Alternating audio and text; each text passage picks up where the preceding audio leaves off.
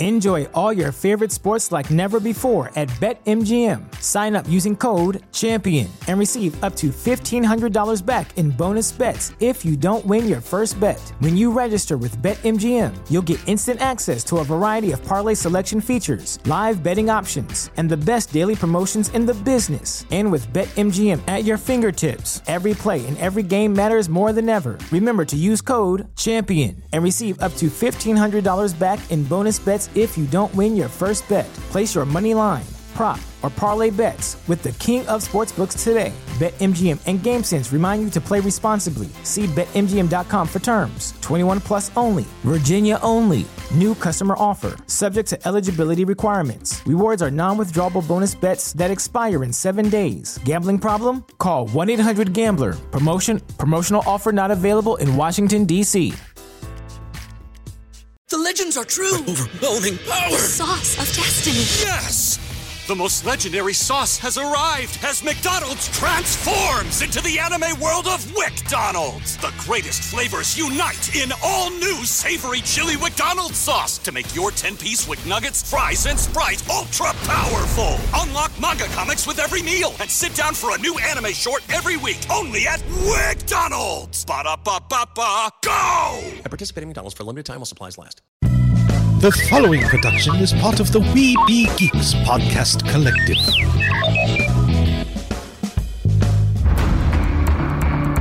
From days long ago, from uncharted regions of the universe, comes a legend. The dream that came through a million years, that lived on through all the tears. It came here, the Fandom Nexus. Fabulous secret powers were revealed to our host as he plugged in his microphone. I have a podcast! Here he is, your Spider-Pan, Jeremy.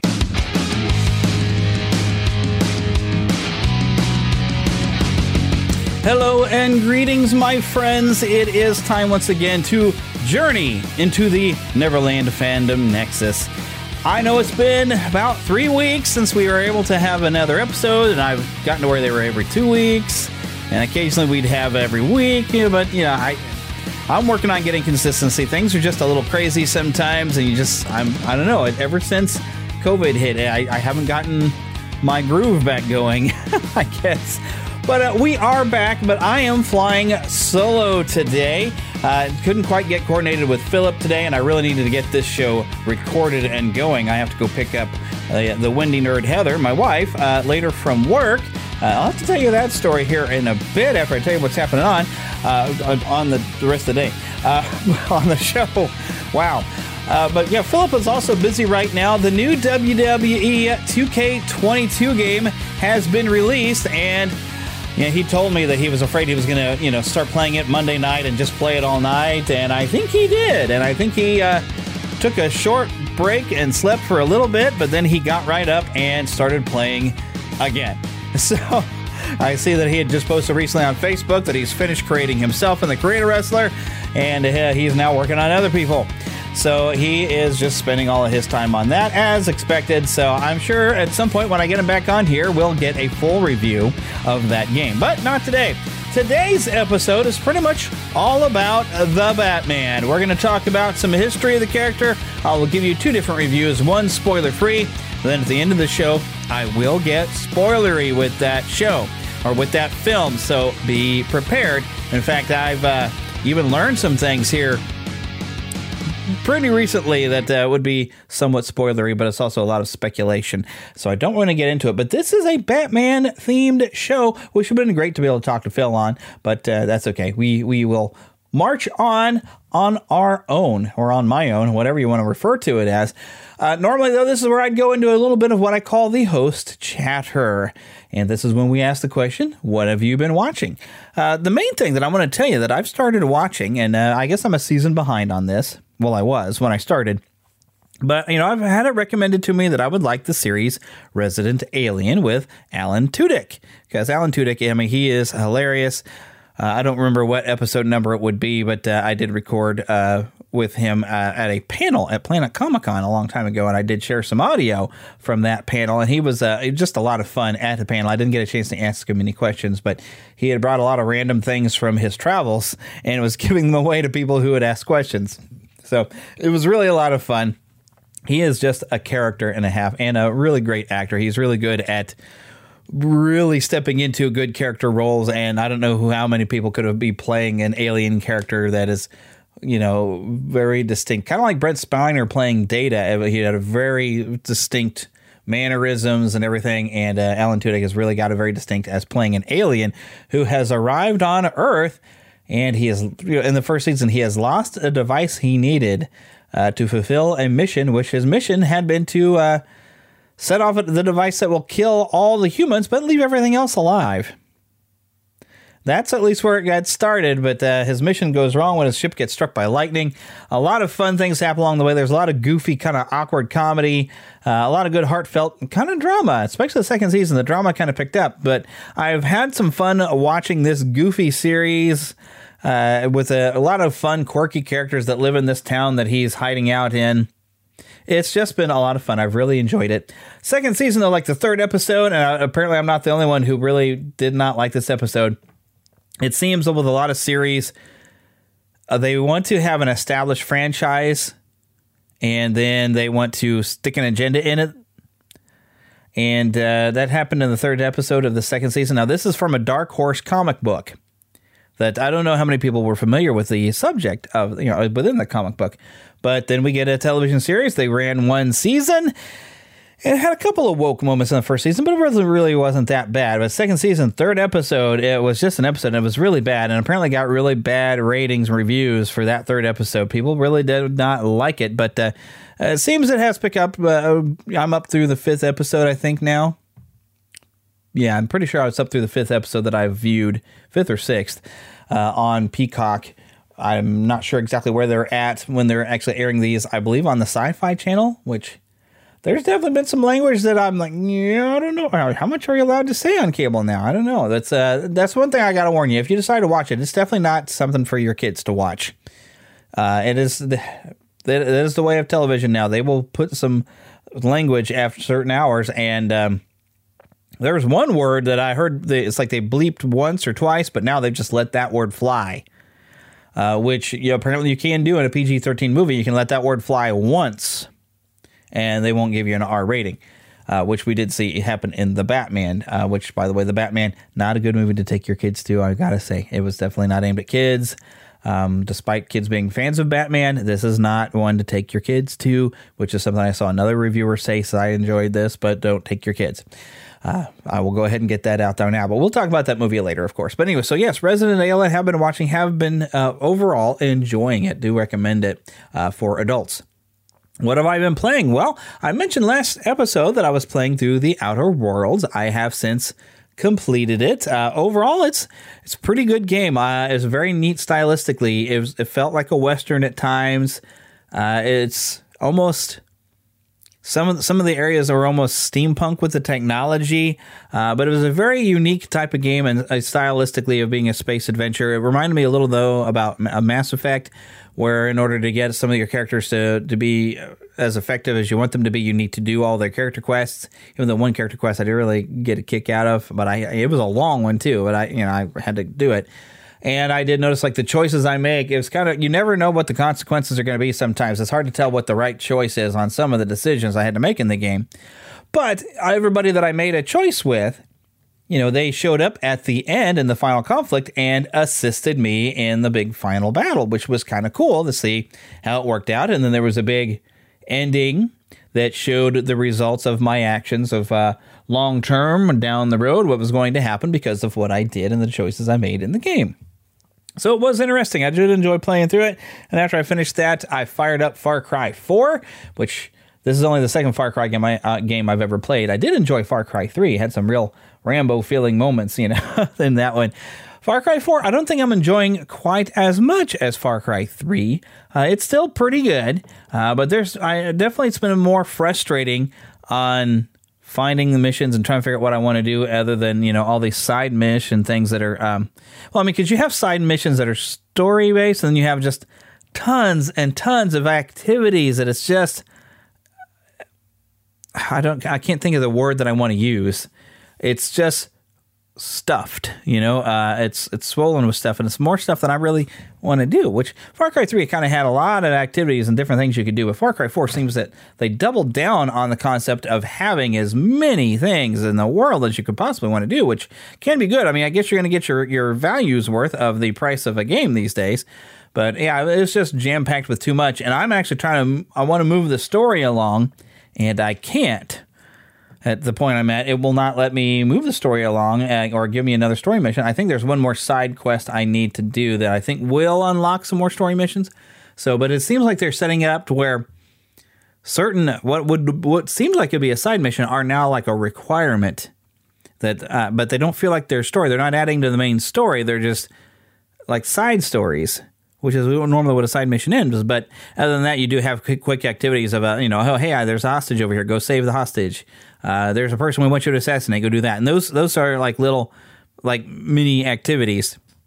And there's tons of those. That's what I'm talking about, being kind of almost swamped in it. But yeah, overall, though, it's still a pretty good game. It's keeping me busy. I did get frustrated and uninstalled it, but then I realized what I needed to do. I mean, there's one point in the game where they ask you to chase down a plane on an ATV. Well, the plane can fly and the ATV can't. And I was having a heck of a time trying to figure out what it was that they wanted me to do. And after 10 attempts at thinking, well, maybe I'm supposed to run it down and shoot it down. And I was trying to gun it down. And it just didn't seem to be having an effect. I was like, you know what? I'm done. I'm going to go play something else, I think. I uninstalled it, but then I looked up and say, I was like, did anybody figure this out? Well, of course, some people had to figure it out. But I was wondering, what do they expect me to do? And I did look up a solution for it online. I said, oh, is that what it is? So I reinstalled the game, came back and had to replay through a very, very long mission where this is the final step in the mission, really, is this one confusing thing of launching an ATV at a plane. But I did get through it and have continued on in the game. But I'm at a point where I'm like, I want to move the story along. I've done. It's one of those games where you have, and it's an Ubisoft thing, where you have towers of some sort that you have to climb to the top of to unlock areas, so where you can see everything that's going on there. In the area that I'm allowed, I've done all of those. I've done, I think, every enemy outpost that makes it more dangerous to be in the area. So I'm like, okay, come on, let's move the story along here. So, but overall, still playing along with it. And at some point, we do have the Skywalker Saga Lego Star Wars game, which I plan on pre-ordering, but I think I'm going to pre-order a PS5 version because there's a minifig that'll come along, and then when I get my PS5, I will play it on that later. It will take me some time to get there. I'm starting to regret a decision, though, to not go to Planet Comic-Con because I am trying to save some money up for stuff. Planet Comic-Con, their guest list is growing. It's coming up in April here in Kansas City, Missouri, and now Adam Savage, formerly of Mythbusters, now he's got tested.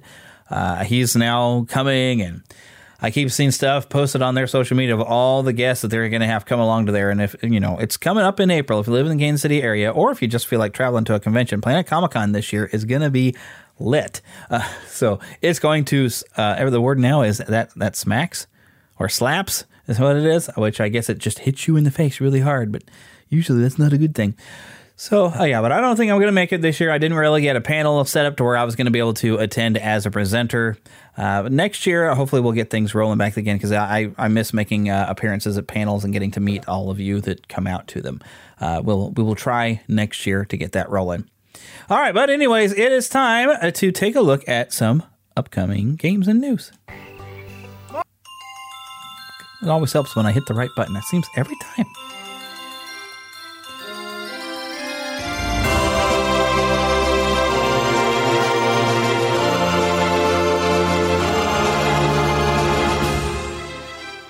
Spanning the Disney and geek universe to bring you the best in comics, toys, movies, and entertainment.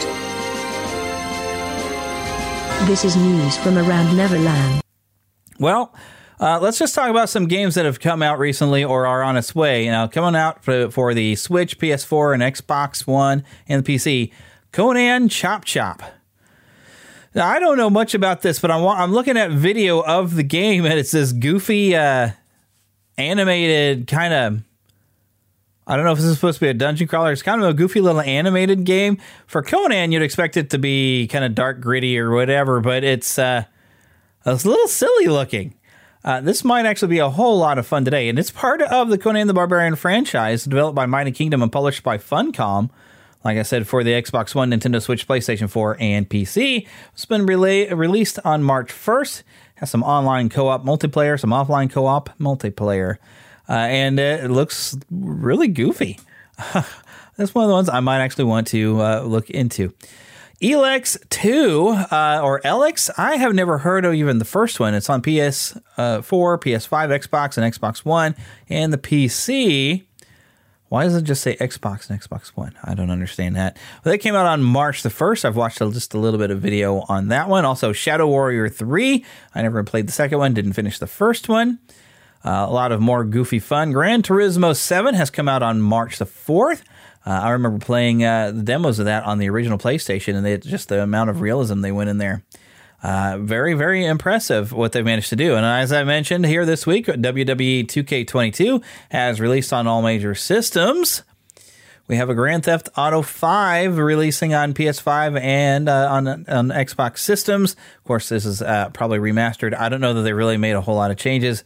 You might recall, if those that are fans of that series, that they put out a trilogy, and they really didn't do a whole lot to spruce it up. And a lot of people were very disappointed, I guess, would be the word we would use. Death Stranding is coming to PC on March 30th, for those of you that were looking forward to that one. A lot of people kind of, and I think it got I heard a lot of mixed reviews. I mean, it's very interesting, the detail on it. This is by Hideo Kojima. Now that he's no longer working with Konami, he made this game with a different company, I forgot which. And it's a walking simulator in a lot of ways, from what I've heard. And some people have really enjoyed it, and some people, I guess, not. I've kind of watched some different videos and seen a lot of different stuff. Now, sometime here in Q1, Uncharted: The Legacy of Thieves edition, by the way, is coming to PC during this time. But something else, Stardew Valley, the board game. This is a cooperative multiplayer board game of farming and friendship based on the video game by Eric Barone, also known as Concerned Ape. Now, this is a tabletop game. I'm not sure how much it's going to sell for, but I think my wife might be interested in playing this thing. We might have to pick it up. Because we were playing Stardew Valley until she kind of got sidetracked by Animal Crossing. So now that's all she plays. Okay, but now here's the button that I hit before, and now I'm going to mean to hit it. Mama, another gator got in the house. Another gator? Give me that shovel. Come here. Get him, Mama. Get that gator. The Neverland Trailer Park. All right. This is something I had not heard of until I think I saw it as a Facebook, or not a Facebook ad, but a YouTube ad. It's called The Adam Project. Can we maybe slow down? There's no one even following us. Don't look back. Look up. I think we're about to have some company. Stop the car. What? What? Stop! Go, reverse! Laura, this is me. Hi. Parallel contact, babe? Well, you've always said that you've wished you'd met me earlier. Here I am.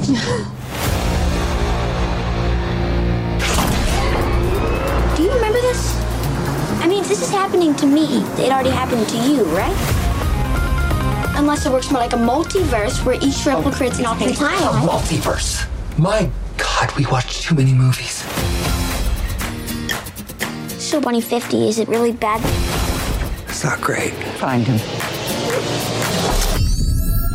Get ready to run.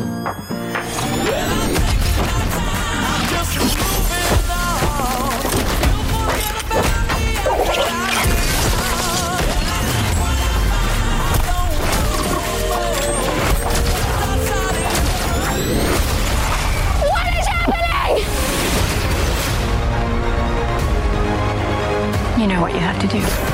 Stop time travel from ever being invented. Boom. What's your plan? Well, I'm not going to explain my plan to a 12-year-old nerd with an You don't have a plan. A plan, but I know somebody who does. Dad. I'm the godfather of time travel? The Adam Project. We don't pull this off, we're not getting back. What do you say, kid? Punch that shit. Oh, yeah.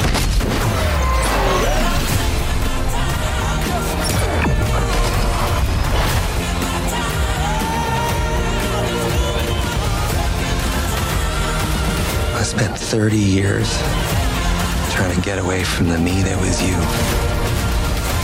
And I'll tell you what.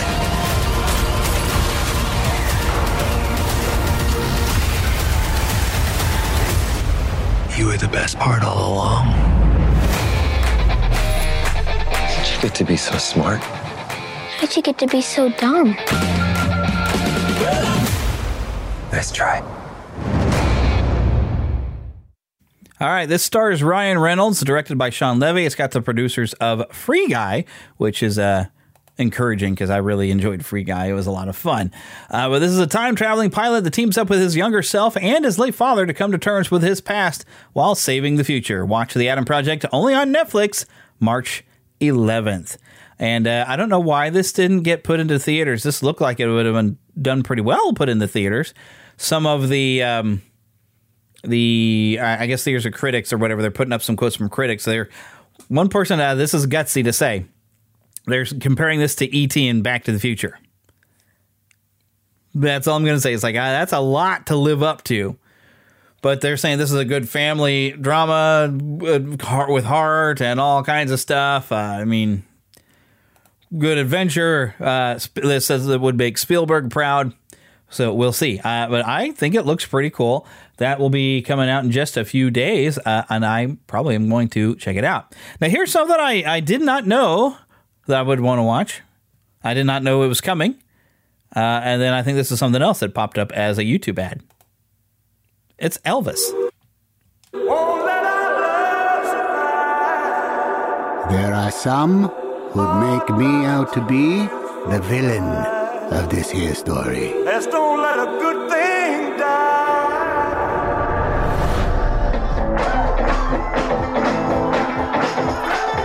Are you born with destiny? Or does it just come knocking at your door? He's a young singer from Memphis, Tennessee. Give him a warm hayride welcome. Mr. Elvis Presley. Get a haircut, buttercup! In that moment, I watched that skinny boy transform into a superhero.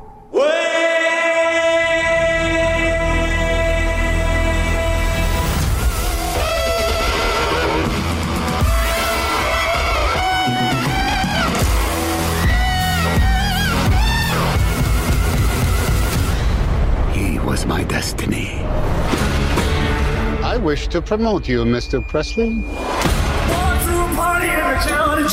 Are you ready to fly? I'm ready. Ready to fly. Tomorrow, all of America will be talking about Elvis Presley. Try not to move around so much during the tape. I can't move, I can't sing. Some people want to put me in jail the way I was moving. They might put me in jail for walking across the street, but you're a famous white boy.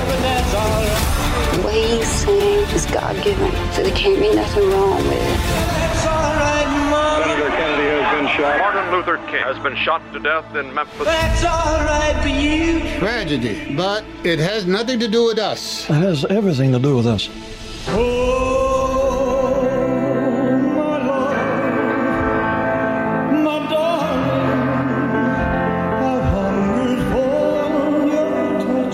Reverend once told me, when things are too dangerous to say, sing.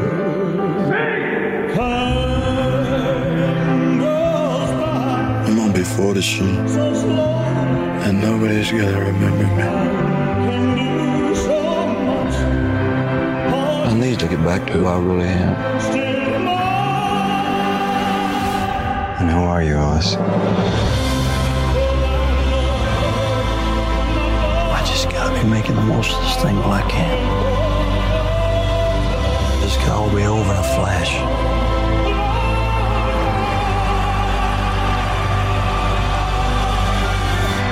We are the same, you and I. We are two odd, lonely children reaching for eternity.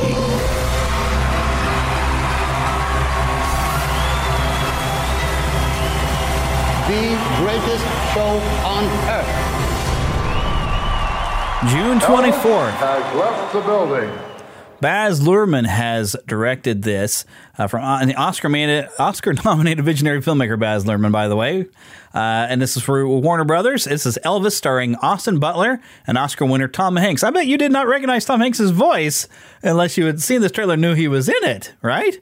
And Austin Butler, I've never heard of this guy before, but oh my goodness, he's like dead ringer for Elvis. Even the way he's talking, oh my goodness. And granted, I was only alive for a few months before Elvis passed away. I guess Elvis could leave because I was his replacement, right? Sure. Yeah. Okay.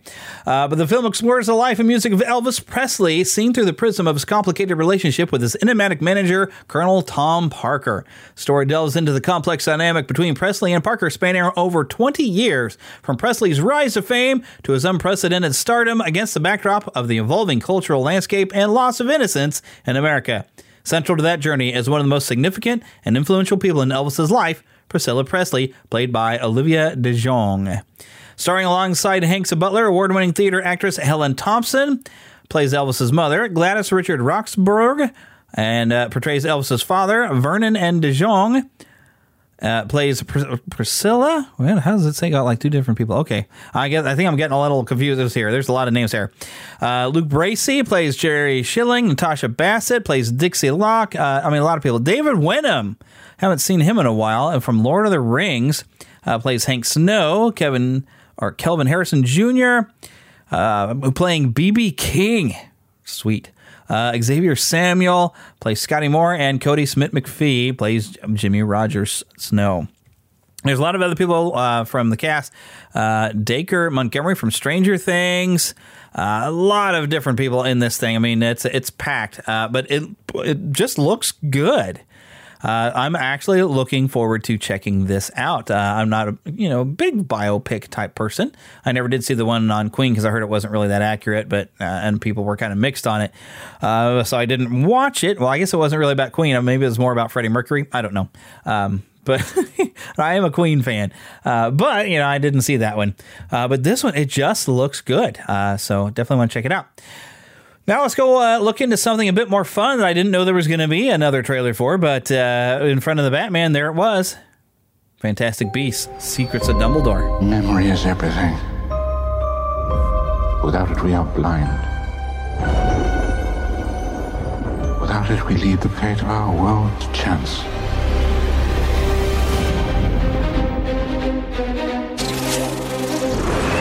I'm sorry to disturb you, Albus, but I've just received troubling news. Tell me, what is it? It's Grindelwald. Our time is closed, my brothers and sisters. Our war with the Muggles begins today! The world as we know it is coming undone. If we're to defeat him, you'll have to trust me. Mr. Kowalski, we need you. I said I want an out and I want out. You do know I'm a witch, right? Dumbledore asked that I give you something, Jacob. This is the team that's going to take down the most dangerous wizard in a century. Who wouldn't like our chances? Oh! No one can know everything, not even you. What you're doing is madness. With or without you, I'll burn down their world. Dangerous times favor dangerous men. If by tea time all of us are still alive, you should consider our efforts a success, Mr. Kowalski. My pleasure. Do you really intend to turn your back on your own kind? It was you who said we could reshape the world. Even if we make mistakes. We can try to make things right.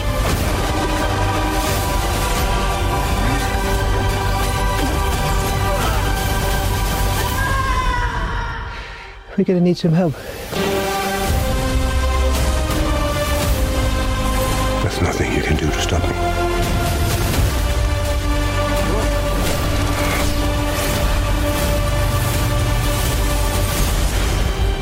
Things are not quite what they appear.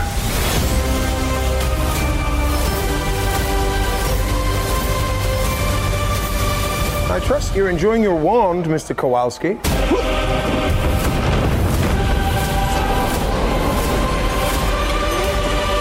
Can I keep this?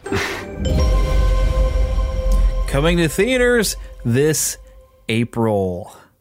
Of course, I've already told you I'm excited about this. I've been enjoying the Fantastic Beasts series. This is Professor Albus Dumbledore knows the powerful dark wizard Gellert Grindelwald is moving to seize control of the wizarding world. Unable to stop him alone, he entrusts Magus Wallace's Newt Scamander to lead an intrepid team of wizards, witches, and one brave muggle baker on a dangerous mission where they encounter old and new beasts and clash with Grindelwald's growing legion of followers. But with the stakes so high, how long can Dumbledore remain on the sidelines? The ensemble cast is returning. I think I've seen a few new faces.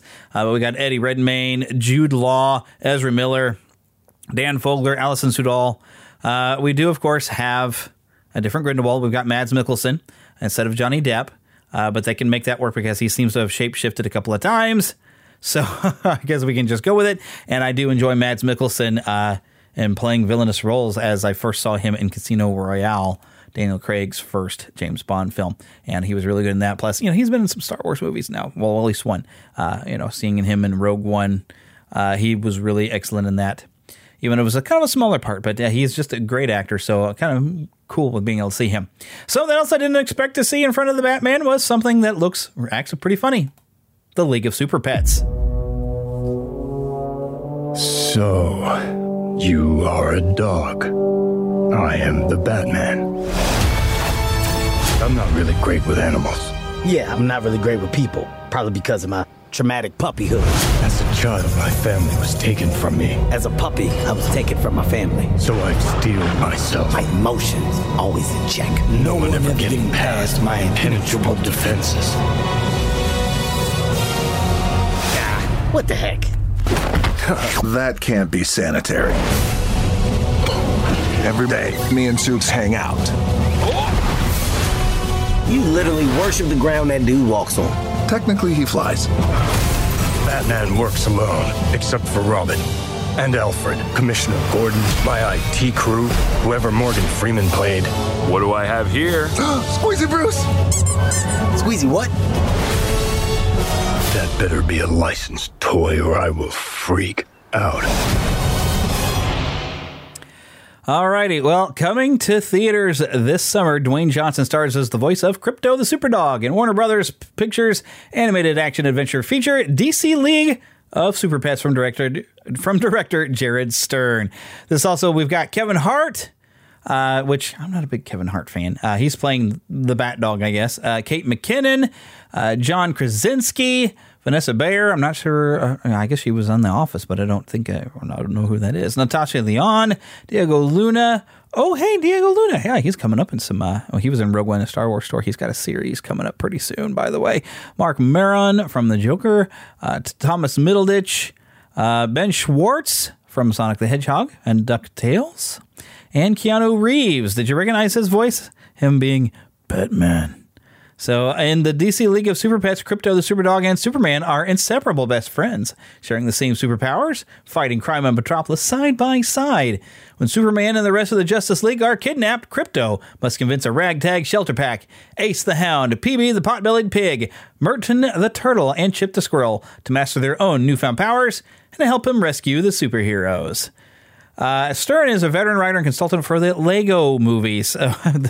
This is his animated feature film directorial debut. That's pretty good caliber right there because I've enjoyed the Lego movies. They've been a lot of fun. This looks just to be a lot of goofy fun. Something I didn't think I would be interested in, but as it's been coming along, I'm getting to get another look at it. I'm thinking I'm going to have a good time and I'm going to go see this. It should be fun. Something else I'd never heard of, but would you be interested in seeing a Nick Cage comedy where Nick Cage basically is playing himself? Now, I couldn't find the actual trailer I saw in front of the Batman, but I did find this one. The Unbearable Weight of Massive Talent. I love Nick Cage. Nick, you've been living at the Sunset Tower for over a year. They love having me there. You owe them $600,000. Okay, I'm gonna deal with all that. But I'm gonna get this next role. And when I do, all of that changes. Then I'm back. Not that you went anywhere. Nicolas Cage, oh my God, I love you. Okay, thanks. He was so good in The Rock. What about Gone in 60 Seconds? Have you seen Croods 2? No, I'm 44 years old. Why would I see Croods 2? I've seen Face Off and Con Air. We got another offer. What's it about? You head to southern Spain and you attend a wealthy gentleman's birthday party. I would never do that. It's $1 million, Nick. I'll take it. The guy that owns this house, what's his name? Javi. Yeah, Javi. Mr. Cage. Excuse me, is Javi going to want me to, I'm not sure I understand. Look, if Javi... I am Javi.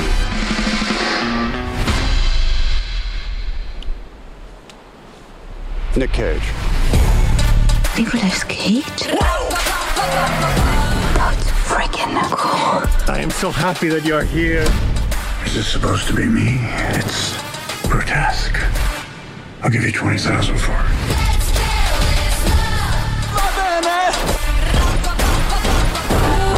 What have you got there? Divine inspiration. I'm paranoid. Let's just get up on the count of 3 and run. They're coming! Grab my hand. You're heavier than you look. I have a very big head. You go! I'll never forget you, Habs.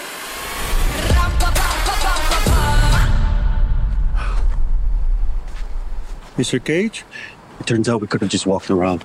Wow, you're so. April 22nd. This is not the same trailer that I saw in the theater over the weekend.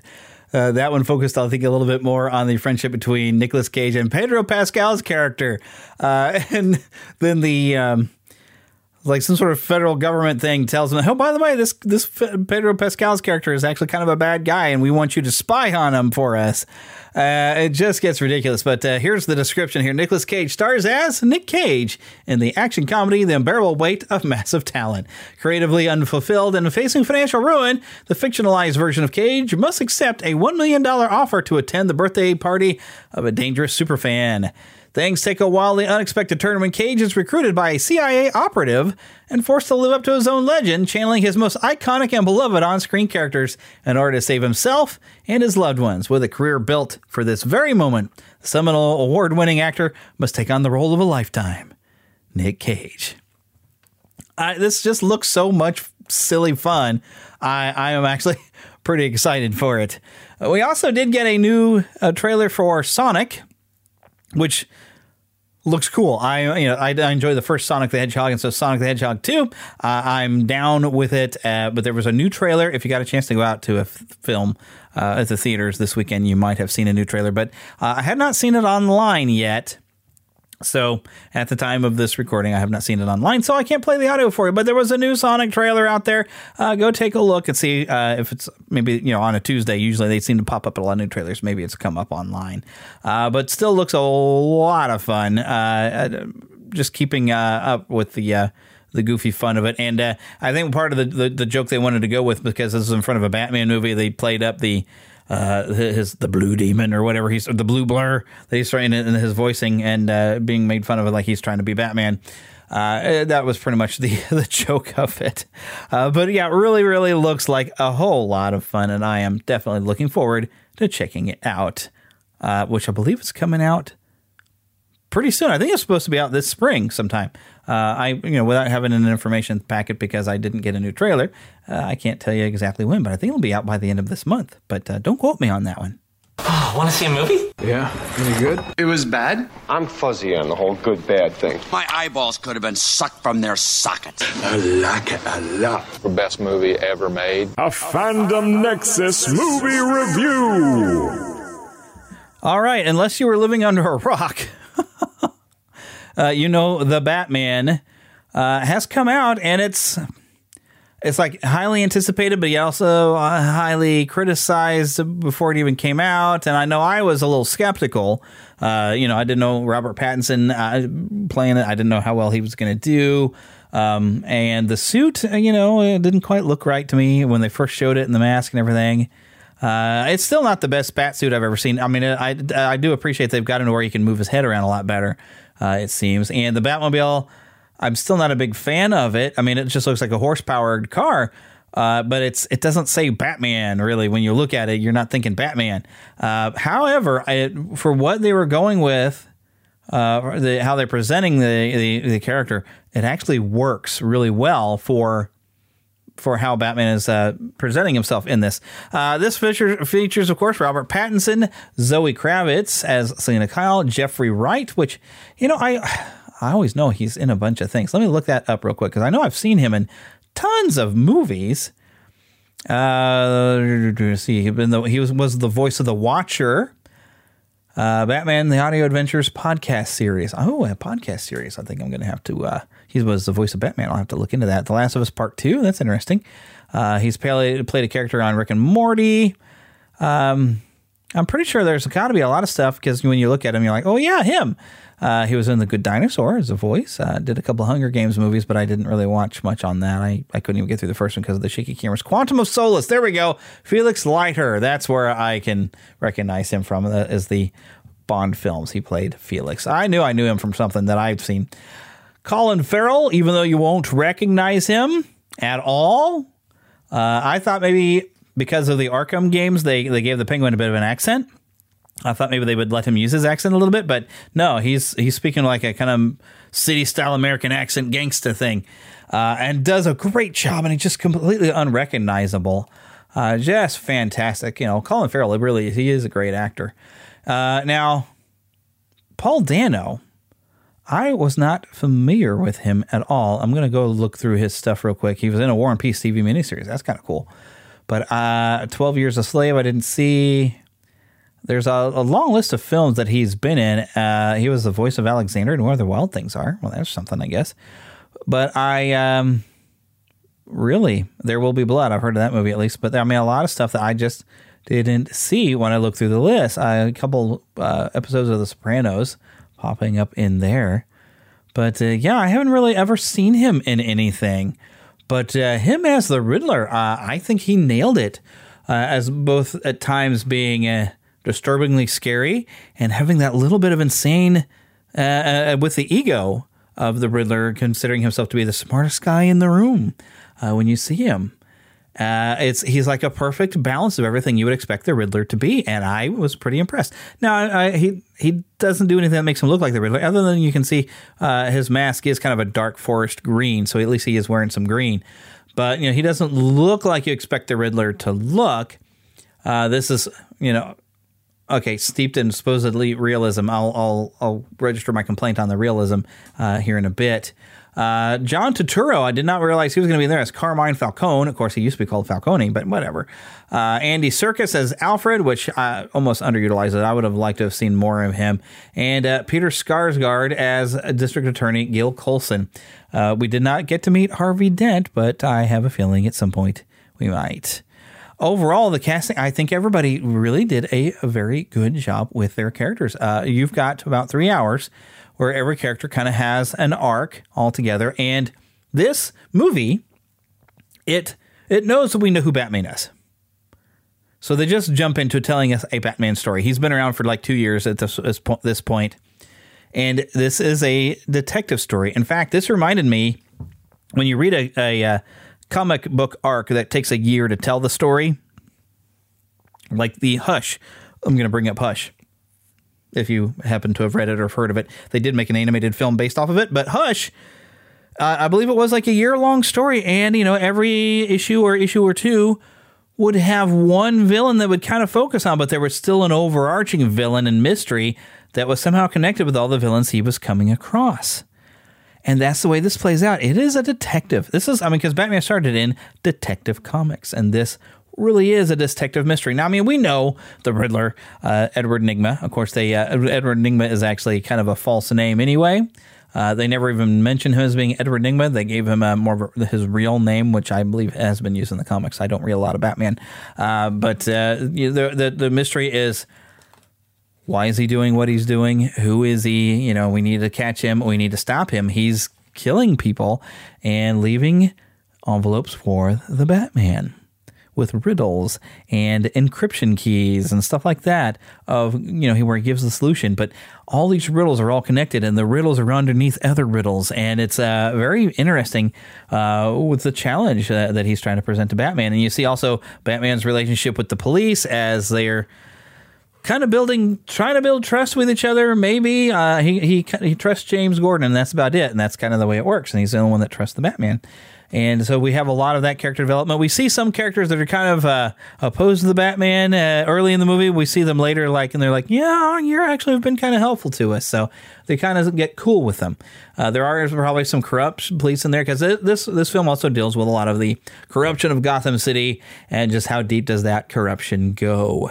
And that is secrets the Riddler knows, and he's trying to riddle the Batman into finding out just how deep that corruption goes, and it'll make him question everything he believes in through the course of the film. And also has a really good character arc that you don't see happening for a long time. You don't see Bruce Wayne really growing as a character, because he's mainly in the Batsuit most of the time. You don't see him as Bruce Wayne very often. He's going around as Batman.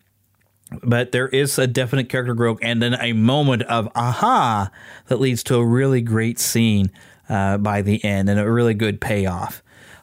So overall, I did enjoy this film, and I want to say that this was a great film, and I think it was totally worth sitting there for 3 hours, and I do plan on picking this up. This was written by Matt Reeves, Peter Craig, and Bill Finger is credited as being a Batman created by, of course, we all know Bob Kane, but directed by Matt Reeves as well, and I expect we might see more from him. In fact, I've been hearing that he is supposed to be putting some sort of GCPD series on HBO Max. I've seen some conversation with him where he's talking about that. They could be a bit more of a horror-ish type of thing where it's going to focus around Arkham Asylum and the scariness of that location. So we've got some upcoming things. Now, my only complaint, and this is the same complaint I had when you look at the teasers and the trailers, is we see times where the armor doesn't make sense. Okay? Like even in the Christopher Nolan Dark Knight trilogy, as we call it, Morgan Freeman's character, wow, I forgot. And he's a major character in even the animated series.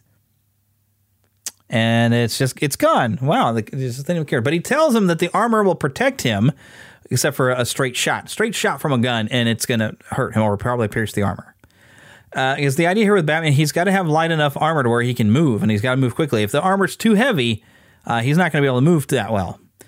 As we saw in the 89 Batman, that shot from a gun would knock him down. He'd get back up, but it'd knock him down. It wouldn't pierce the armor, but the force of the impact of the bullet would still knock him down and maybe knock the wind out of him a little bit.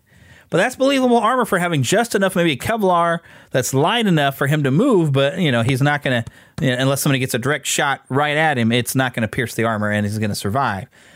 This armor, there's times we see him take a pretty point-blank shot in the chest near at the beginning. The first fight of things, somebody gets a handgun shot, just bam.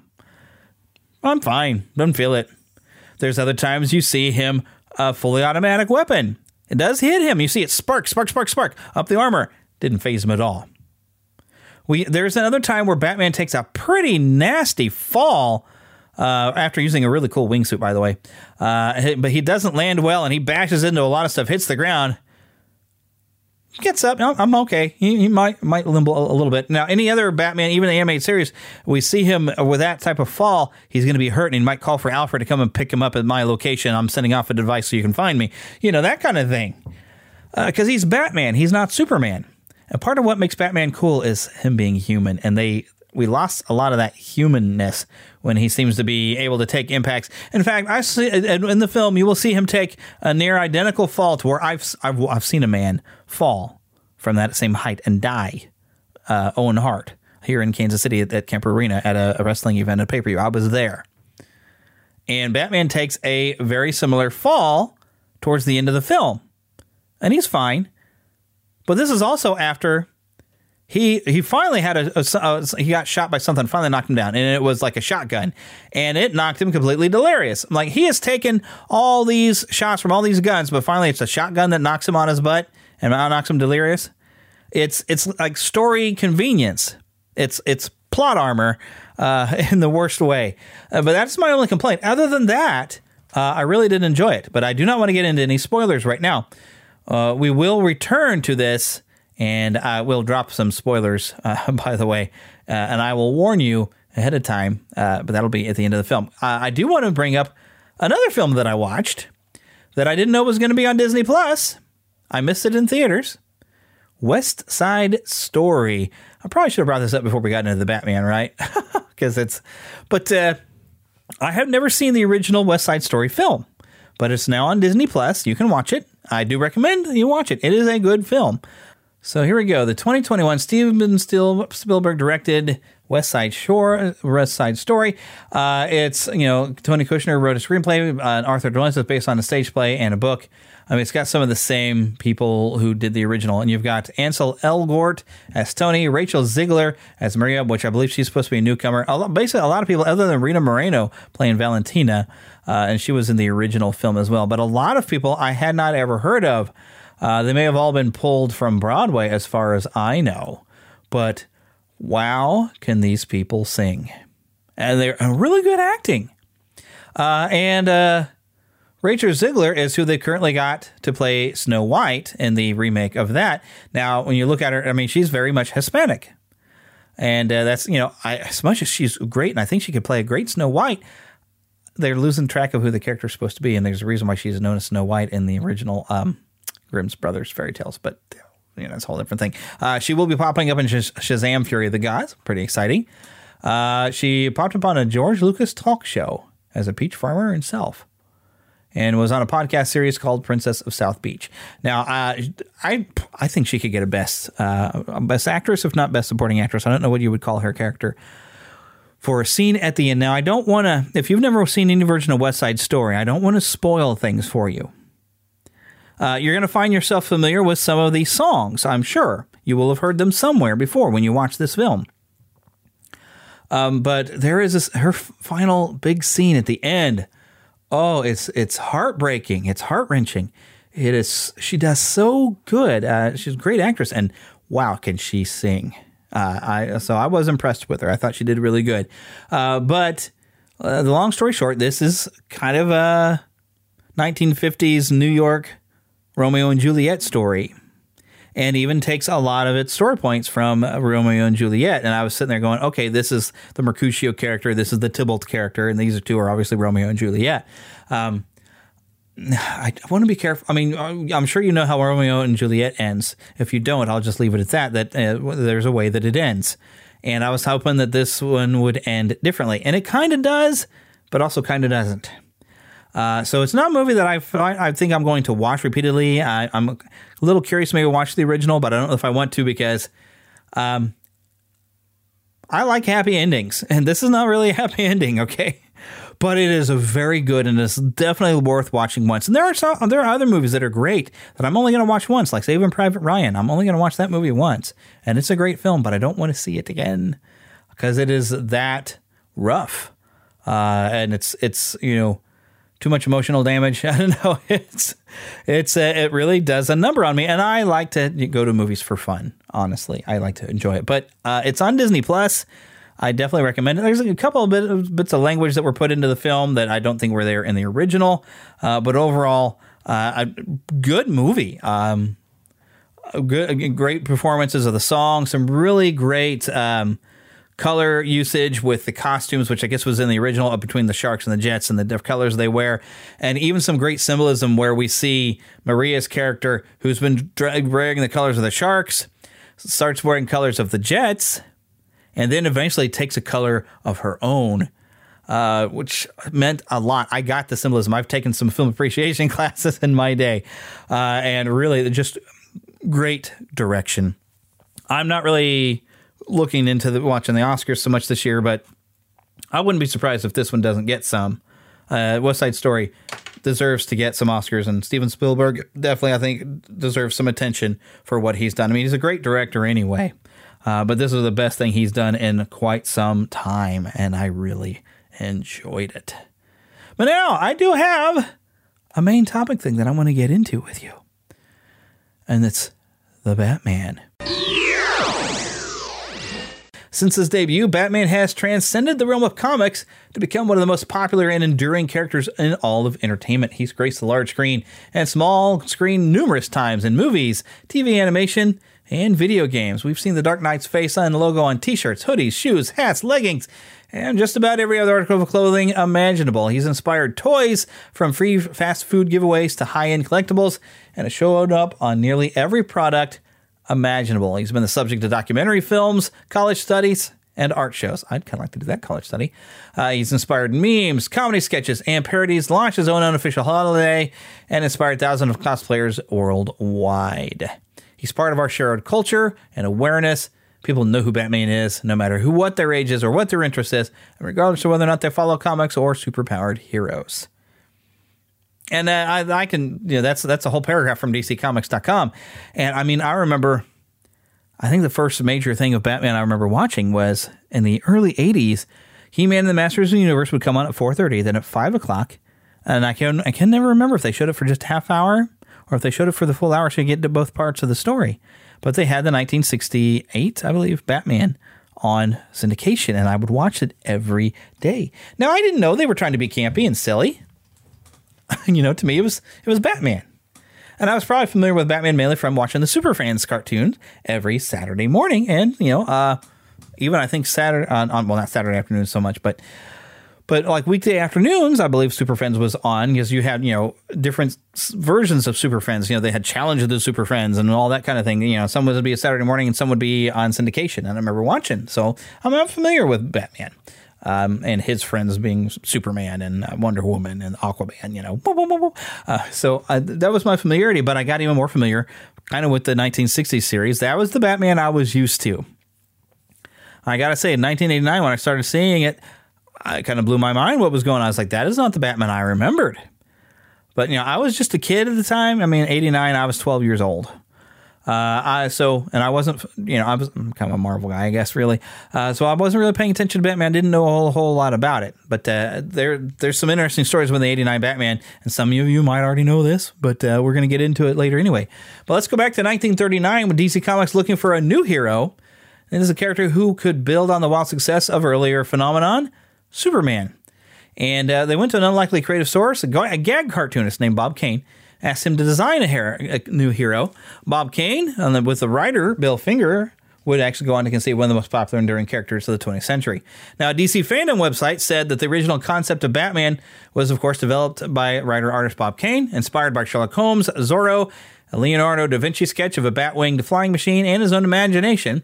And Kane actually sketched an early version of the character, which looked entirely different than what you expect him to see now. But he took that idea over to Bill Finger, and they developed the concept. And Finger himself said on more than one occasion that Kane did indeed create a version of the character before Finger got involved with the project. Kane was inspired by the flying machine of Leonardo da Vinci and a movie he had seen called The Bat, and of course Bela Lugosi's 1931 film Dracula, which features a man-bat in its opening credits. However, Finger did suggest a different costume direction for the Batman, and that's where we got the costume that we're more familiar with. And some of the original, Bat Dash Man is what it was originally. It looked a little too much like Superman. He had a mask, but he had like bat wings on, and it was kind of weird. And I think there was also some influence from pulp comics like The Shadow, and they even mentioned Lee Falk's character, The Phantom, as Kane admitted that he studied newspaper strips on a routine basis. And that's kind of where the mask that Batman originally had was it kind of looked like The Phantom. Now, the very first Batman story was The Case of the Chemical Syndicate and was written by Bill Finger and drawn by Bob Kane. Published Detective Comics number 27, hit the newsstands March 30th, 1939, although the cover date says May 1939. Comics have always been that way, and I don't know why. There's probably a reason for it. In this first story, this is Batman introduced as an uninteresting socialite Bruce Wayne. Donning his iconic costume, he becomes a merciless crime fighter who dispatches hoodlums with grim satisfaction. Fitting in for his kind, Batman announced after knocking a criminal into a vat of acid. You'd see some inspiration for the Joker maybe later. This is, of course, His utility belt got used in the first time to store some gas pellets in the Detective Comics number 29. That is in July 1939. First boomerang-like batarang and first Bat-themed vehicle, the Bat Gyro, which was a helicopter blade, debuted in Detective Comics 31 that September. The Bat Gyro was replaced by the Bat Plane, which first appeared Batman number 1, March 1940. Batman's tragic origin story, in which a mugger guns down Bruce Wayne's parents as the family walks home from a movie, was introduced 6 months after the hero's debut in Detective Comics number 33 in November 1939. This seemingly simple origin would continue to be explored and mined for emotional depth for decades to come. Now, Britannia, like Encyclopedia Britannia, says the success of Batman's appearances in Detective Comics led to the eponymous, that's a $1 million word, spin-off title that debuted in the spring of 1940, where the same year that Robin was introduced. Ghost artists such as Jerry Robinson and Sheldon Moldoff illustrated the additional material, but due to the terms of his contract with DC, Kane would receive the credit for such work. Finger, who was responsible for some of the most recognizable elements of the Batman mythos, would not be acknowledged as a co-creator of the character for more than 75 years. Batman's number 1 introduced 2 villains who would become integral components of the character's history: the sneering clown Prince of Crime, the Joker; the sultry Princess of Plunder, the Catwoman.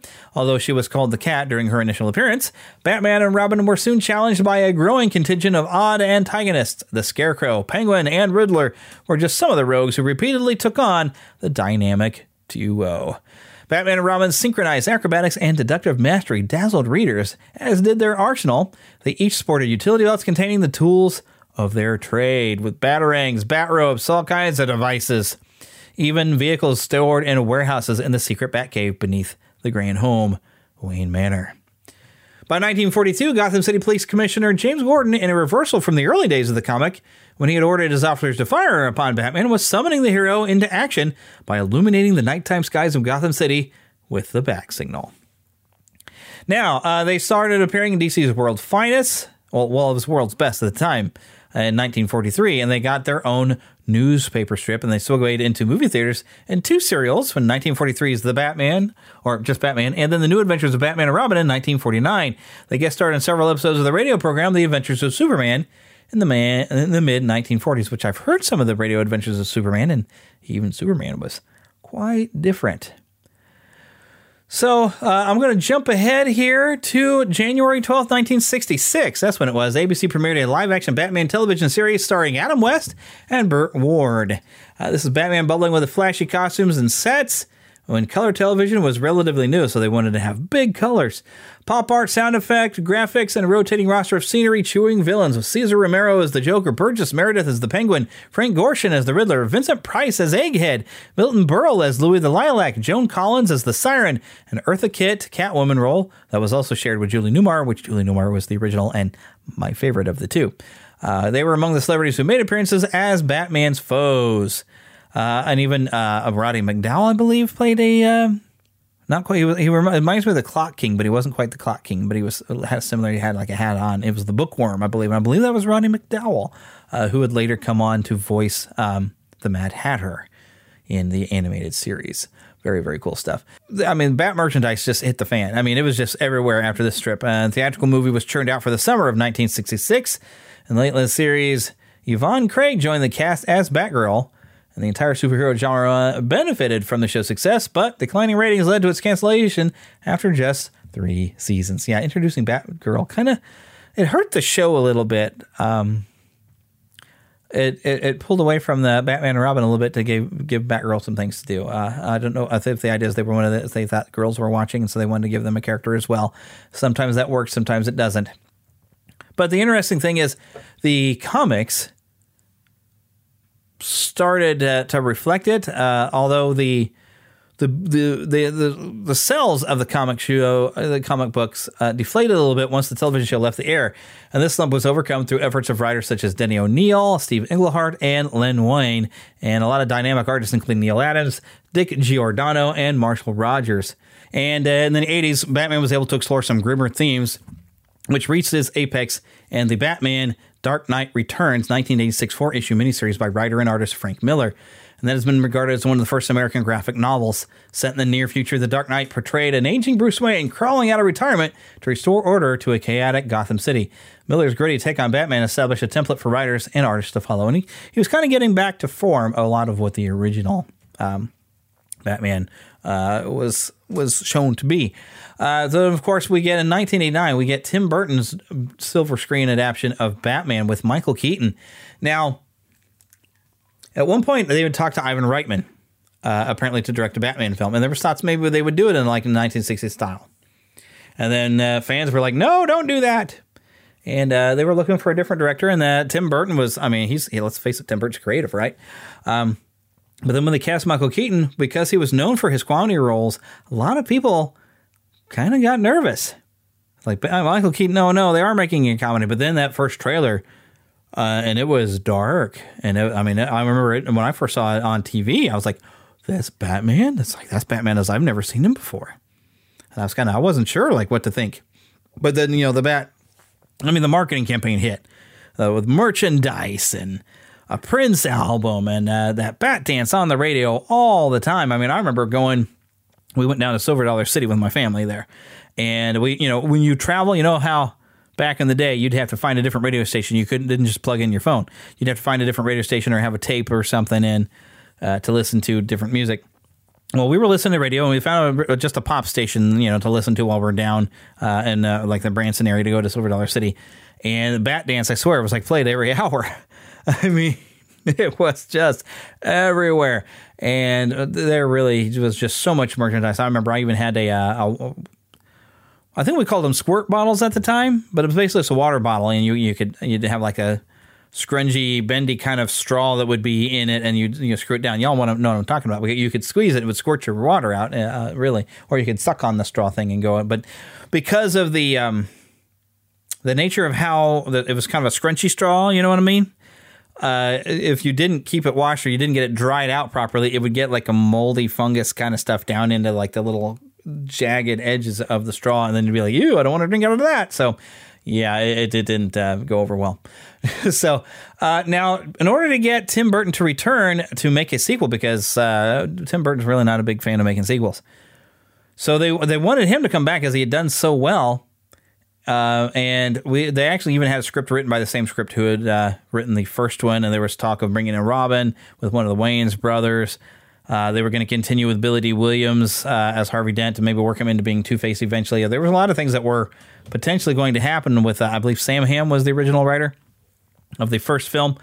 Well, they modified some stuff and came up with a different script because in order to get Tim Burton to come back to make a sequel, they had to give Tim Burton more creative control, which is why Batman Returns is so darkly absurd, and I don't know.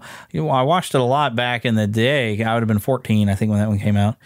But the more I watch it, the more I'm like, yeah, this is still a fairly decent movie, but it's bizarre and grotesque in a lot of ways. And it's one of the times where Tim Burton's creativity is just gnarly, and I can't get into it that much. But I do remember being super excited for Batman Returns and spending the day that summer before going. It was in June. I remember when it was coming out, and I spent the day watching. They had Robert Urich had hosted for television. I'd recorded on a VCR tape a behind the scenes look at Batman Returns, and I watched it repeatedly all day until I went with Philip and our friend Seth to go see that movie. And I was just so overhyped that my brain was not working.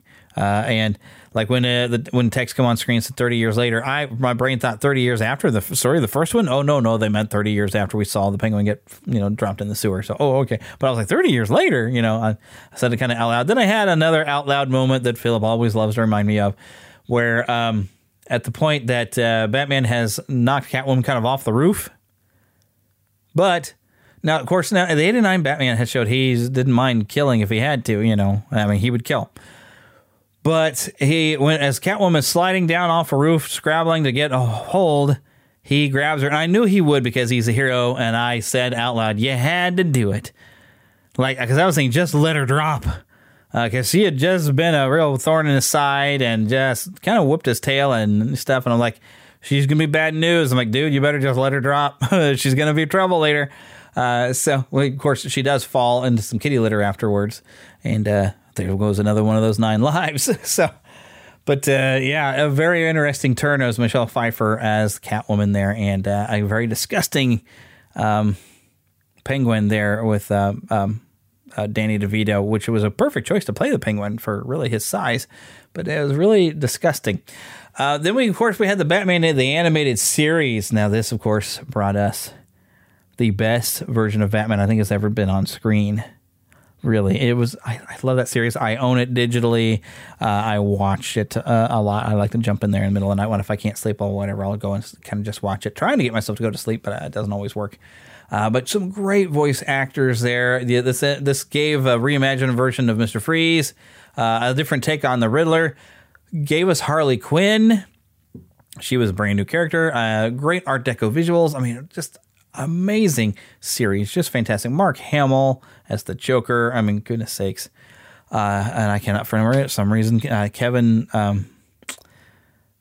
Conroy. Yeah, Kevin Conroy as the Batman. Just fantastic. Now, also during this period, writer Jeff Loeb and artist Tim Sale collaborated on a number of popular comic sagas during Batman's early career, including Batman The Long Halloween. The Long Halloween, they haven't done an animated version of it, and I don't remember how much it follows. I've read The Long Halloween. I need to own a copy, but it gives you a good backstory for Two-Face in that one. The Long Halloween from 1996 and 97. Jeff Loeb, Tim Sale have done some great work with Spider-Man. Spider-Man Blue, I believe it's called. I own that one. Oh my goodness, it is so good. Really, this is definitely stuff worth reading. Frank Miller wrote and drew The Dark Knight Strikes Again, and a sequel to his Batman The Dark Knight Returns. You also have, Dark Knight Year One has been since then. You've got in 2006 Grant Morrison and Paul Dini, a writer responsible for many other most memorable episodes of the anime series, reinvigorating various Batman comic books with a series of high-concept storylines. One of Morrison's most enduring contributions to the Batman franchise was the creation of Damian Wayne. I can't stand Damian. The son of Bruce Wayne and Talia al Ghul. The spoiled but gifted Damian assumed the mantle of Robin and acted as an anti-heroic foil to both Batman and the previous Robins. Damian's heroic death was one of the key moments in Morrison's 7-year run of various Batman titles, but the character was eventually resurrected. And when DC rebooted its entire comics line in 2016, Damian joined Superboy in the series Super Sons. Now, of course, we all know about the Christopher Nolan directed trilogy, beginning with Batman Begins, followed up by The Dark Knight, and then, of course, The Dark Knight Rises. We've seen Ben Affleck play Batman in a few films, and now we've got, of course, we did have a Lego Batman movie, which was a lot of fun. And we, of course, now get the new Robert Pattinson.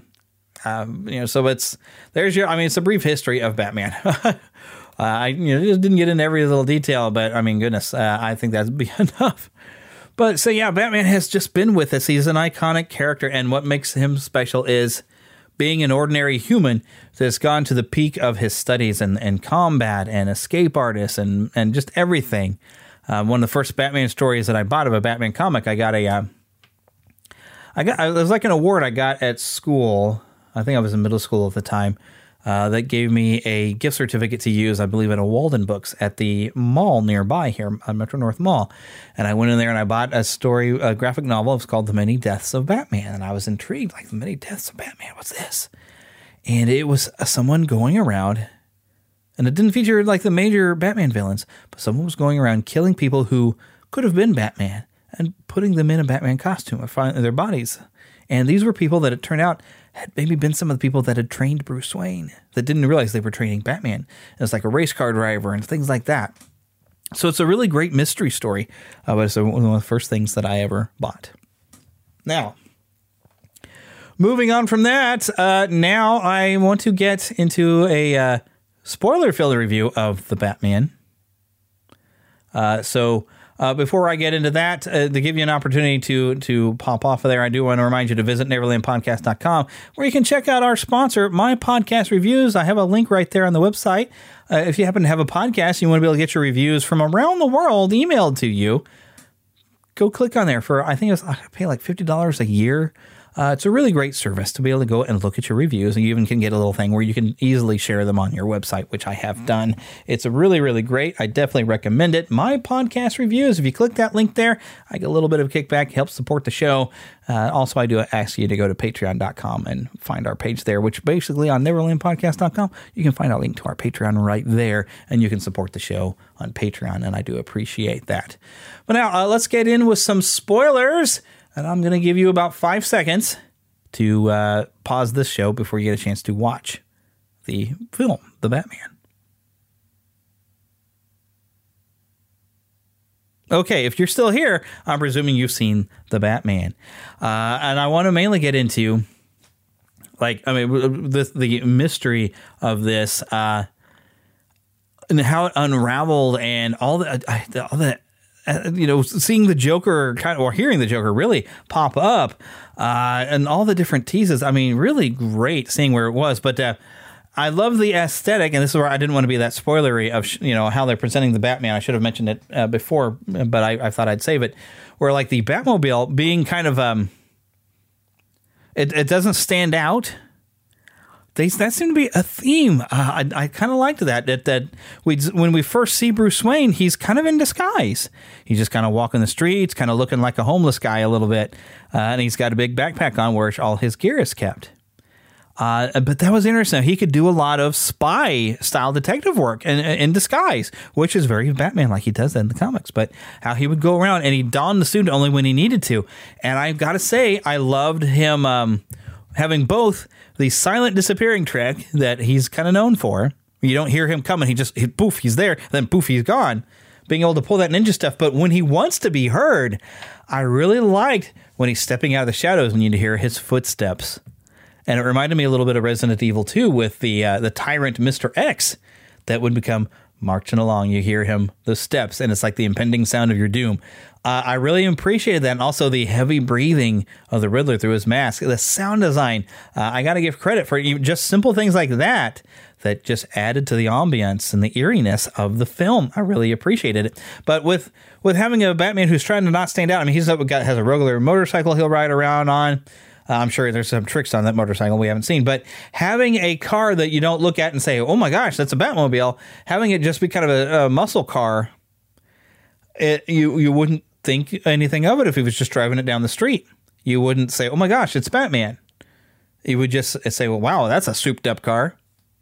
So, and it worked in that aspect. I mean, it's not a cool Batmobile, but it's a cool Batmobile idea, that they being nondescript. So there's a lot of really neat things going on there. But now I did stick around for a post-credit thing. And there was, hopefully you did too, but there was a little question mark cursor thing that popped up in the middle of the screen and said goodbye. And then before it fades out, it kind of seems to turn to some different lettering, but it happens really fast. I didn't get to catch it. You'd have to be able to snap a photo with your phone or something to catch this. But it does have a website that's Ratalada, RATAALADA.com. And you click that, and a lot of text comes down the screen, showing a lot of different stuff. And then it clicks for reward, and you basically get like a phone wallpaper that you can download, and it's got like some of the cryptic text that the Riddler leaves, which as has been decoded by a guy on Reddit called Vengeance22. It says, you think I'm finished, but perhaps you don't know the full truth. Every ending is a new beginning. Something is coming. So that could be something coming for the sequel. Now, somebody else, I think it's the same guy, featured, there's like numbers that were coming up on the screen when you go to the website that refers to Detective Comics 27, released May 1939, introducing a Batman and Gordon. You've got Batman number 1 from spring 1940, where Catwoman and the Joker first appeared. You've also got a reference to the debut of the Penguin in Detective Comics 58, December 1941. You've got some more numbers that points to Detective Comics 140 in October 1948, first appearance of the Riddler. You've got a reference to Batman number 405, March 1987, in which Carmine Falcone was introduced. And then even numbers denoting Batman number 16 for April 1943, the first appearance of Alfred. But there are two final numbers, and let me read these directly. That was over on IGN. Final two are the important ones. In 3/4/2022 is easy. That's Batman's release date on March 4th. However, 258.10/1974 seemingly points to Batman number 258 from October 1974. As noted by the Reddit post, Batman 258 features a story in which Two-Face is broken out of Arkham Asylum. As such, some fans are wondering if a sequel to The Batman will feature the corrupt district attorney. However, it's worth noting that Batman 258 is the first time Arkham Asylum was featured in DC Comics, so it may be that the website is hinting at Arkham may be a large part of a potential sequel. Now, if you add in that thought of that Matt Reeves has talked about, they're working on a series that I guess it's going to be titled GCPD, but it's going to be focusing a lot on Arkham Asylum. It could be a reference to that series. We don't know. That seems to be a little bit more likely, but I'd love to see Two-Face done properly as we see him in the Long Halloween or in Batman the Animated Series. I'd love to see Two-Face done in that fashion. But once again, and I'll try to put the links in the show notes for this, though, so you can look at this yourself. RATAALADA.com. That is where you can go and see this, and you can go get your wallpaper. It's a pretty neat little thing. It looks like the Joker or the Riddler has one last riddle for you. All right, now we do want to have some thank yous before we leave today. I want to, of course, thank Karen Kennedy, Ricky Pope of Christian Nerds Unite, and Darren Wilhite of the Wilhite and Wall Show for helping me out with the introduction in the show. And Ricky Pope has got a couple other voice things he's helped out with in the middle of the show. Remember, you can email us, podcast@neverlandpodcast.com. Find us on twitter.com, NeverlandPcast, although I don't spend a lot of time on Twitter. Facebook.com, Neverland Podcast. Also, we do have a Facebook group, Facebook groups, Neverland Podcast.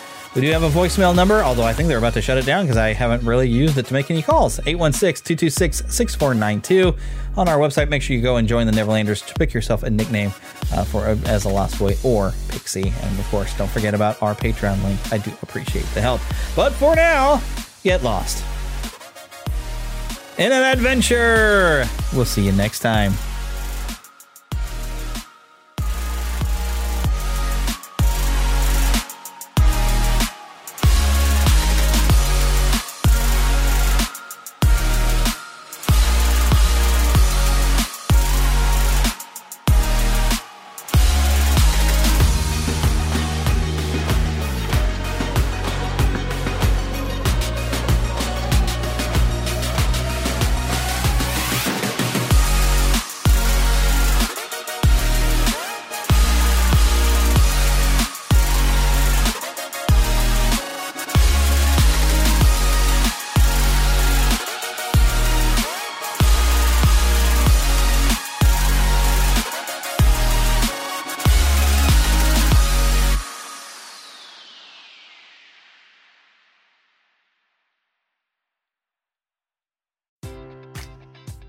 Enjoy all your favorite sports like never before at BetMGM. Sign up using code CHAMPION and receive up to $1,500 back in bonus bets if you don't win your first bet. When you register with BetMGM, you'll get instant access to a variety of parlay selection features, live betting options, and the best daily promotions in the business. And with BetMGM at your fingertips, every play and every game matters more than ever. Remember to use code CHAMPION and receive up to $1,500 back in bonus bets if you don't win your first bet. Place your money line, prop, or parlay bets with the king of sportsbooks today. BetMGM and GameSense remind you to play responsibly. See BetMGM.com for terms. 21 plus only. Virginia only. New customer offer. Subject to eligibility requirements. Rewards are non-withdrawable bonus bets that expire in 7 days. Gambling problem? Call 1-800-GAMBLER.